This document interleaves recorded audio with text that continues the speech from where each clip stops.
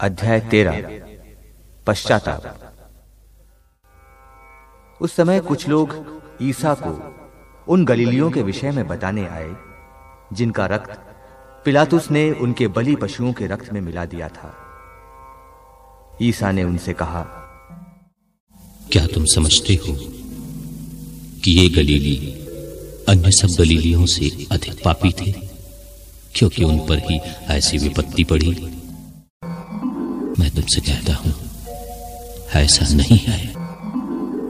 लेकिन यदि तुम पश्चाताप नहीं करोगे तो सब के सब उसी तरह नष्ट हो जाओगे। अथवा क्या तुम समझते हो कि सिलोआम की मीनार गिरने से जो 18 व्यक्ति दबकर मर गए, यरूशलेम के सब निवासियों से अधिक अपराधी थे? मैं तुमसे कहता हूं, ऐसा नहीं है। लेकिन यदि तुम पश्चाताप नहीं करोगे तो सब के सब उसी तरह नष्ट हो जाओगे। फलहीन अंजीर का पेड़। तब ईसा ने यह दृष्टांत सुनाया। किसी मनुष्य की दाखबारी में एक अंजीर का पेड़ था। वो उसमें फल खोजने आया, परंतु उसे एक भी दाना नहीं मिला। तब उसने दाखबारी के माली से कहा, देखो, मैं 3 वर्षों से अंजीर के इस पेड़ में फल खोजने आता हूं, किंतु मुझे एक भी नहीं मिलता। इसे काट डालो, ये भूमि को क्यों छेके हुए है? परंतु माली ने उत्तर दिया, मालिक, इस वर्ष भी इसे रहने दीजिए। मैं इसके चारों ओर खोदकर खाद दूंगा। यदि ये अगले वर्ष फल दे तो अच्छा, नहीं तो इसे काट डालिएगा। दुर्बल स्त्री को स्वास्थ्य लाभ। ईसा विश्राम के दिन किसी सभागृह में शिक्षा दे रहे थे। वहां एक स्त्री आई जो अबदूत लग जाने के कारण 18 वर्षों से बीमार थी। वो एकदम झुक गई थी और किसी भी तरह सीधी नहीं हो पाती थी। ईसा ने उसे देखकर अपने पास बुलाया और उससे कहा, नारी, तुम अपने रोग से मुक्त हो गई हो। और उन्होंने उस पर हाथ रख दिए। उसी क्षण वो सीधी हो गई और ईश्वर की स्तुति करती रही। सभागृह का अधिकारी चिढ़ गया, क्योंकि ईसा ने विश्राम के दिन उस स्त्री को चंगा किया था। 6 दिन हैं जिनमें काम करना उचित है, इसीलिए उन्हीं दिनों चंगा होने के लिए आओ, विश्राम के दिन नहीं। परंतु प्रभु ने उसे उत्तर दिया, ढोंगियों, क्या तुम में से हर एक विश्राम के दिन अपना बैल या गधा थान से खोलकर पानी पिलाने नहीं ले जाता? शैतान ने इस स्त्री इब्राहिम की इस बेटी को इन 18 वर्षों से बांध रखा था, तो क्या इसे विश्राम के दिन उस बंधन से छुड़ाना उचित नहीं था?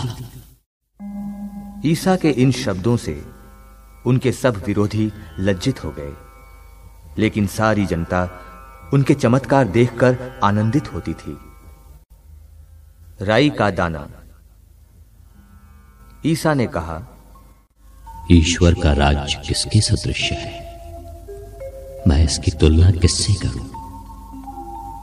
वो उस राई के दाने के सदृश है जिसे लेकर किसी मनुष्य ने अपनी बारी में बोया।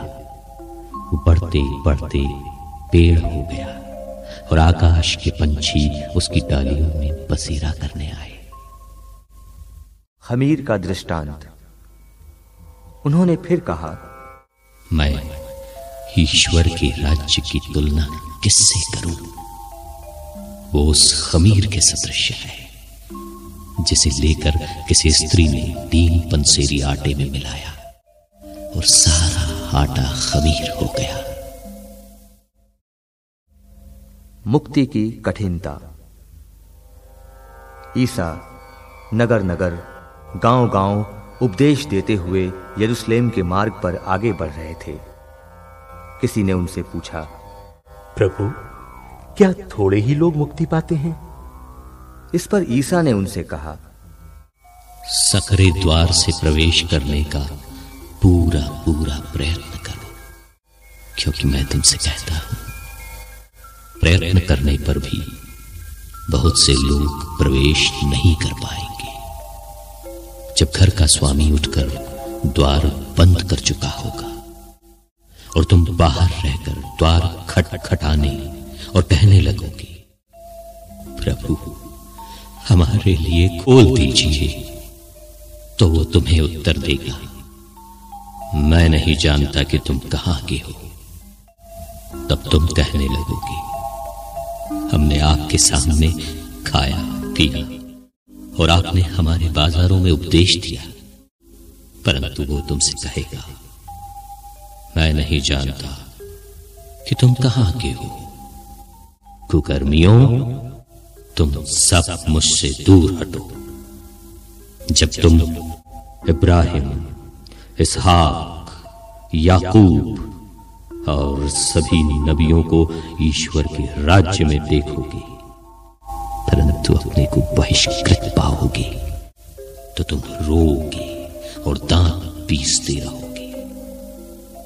पूर्व तथा पश्चिम से और उत्तर तथा दक्षिण से लोग आएंगे और ईश्वर के राज्य में भोज में सम्मिलित होंगे। देखो, कुछ जो पिछले हैं अगले हो जाएंगे और कुछ जो अगले हैं पिछले हो जाएंगे। हेरोद का कपट।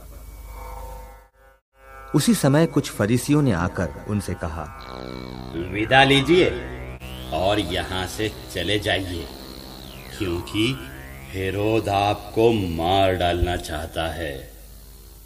ईसा ने उनसे कहा, जाकर उस लोमड़ी से कहो, मैं आज और कल नरकदूतों को निकालता और रोगियों को चंगा करता हूं, और तीसरे दिन मेरा कार्य समापन तक पहुंचा दिया जाएगा। आज, कल और परसों मुझे यात्रा करनी है, क्योंकि ये हो नहीं सकता कि कोई नबी यरूशलेम के बाहर मरे। यरूशलेम को चेतावनी। यरूशलेम, यरूशलेम, तू नबियों की हत्या करता और अपने पास भेजे हुए लोगों को पत्थर से मार देता है। मैंने कितनी बार चाहा कि तेरी संतान को एकत्र कर लूं, जैसे मुर्गी अपने चूजों को अपने डैनों के नीचे एकत्र कर लेती है, परंतु तुम लोगों ने इनकार कर दिया।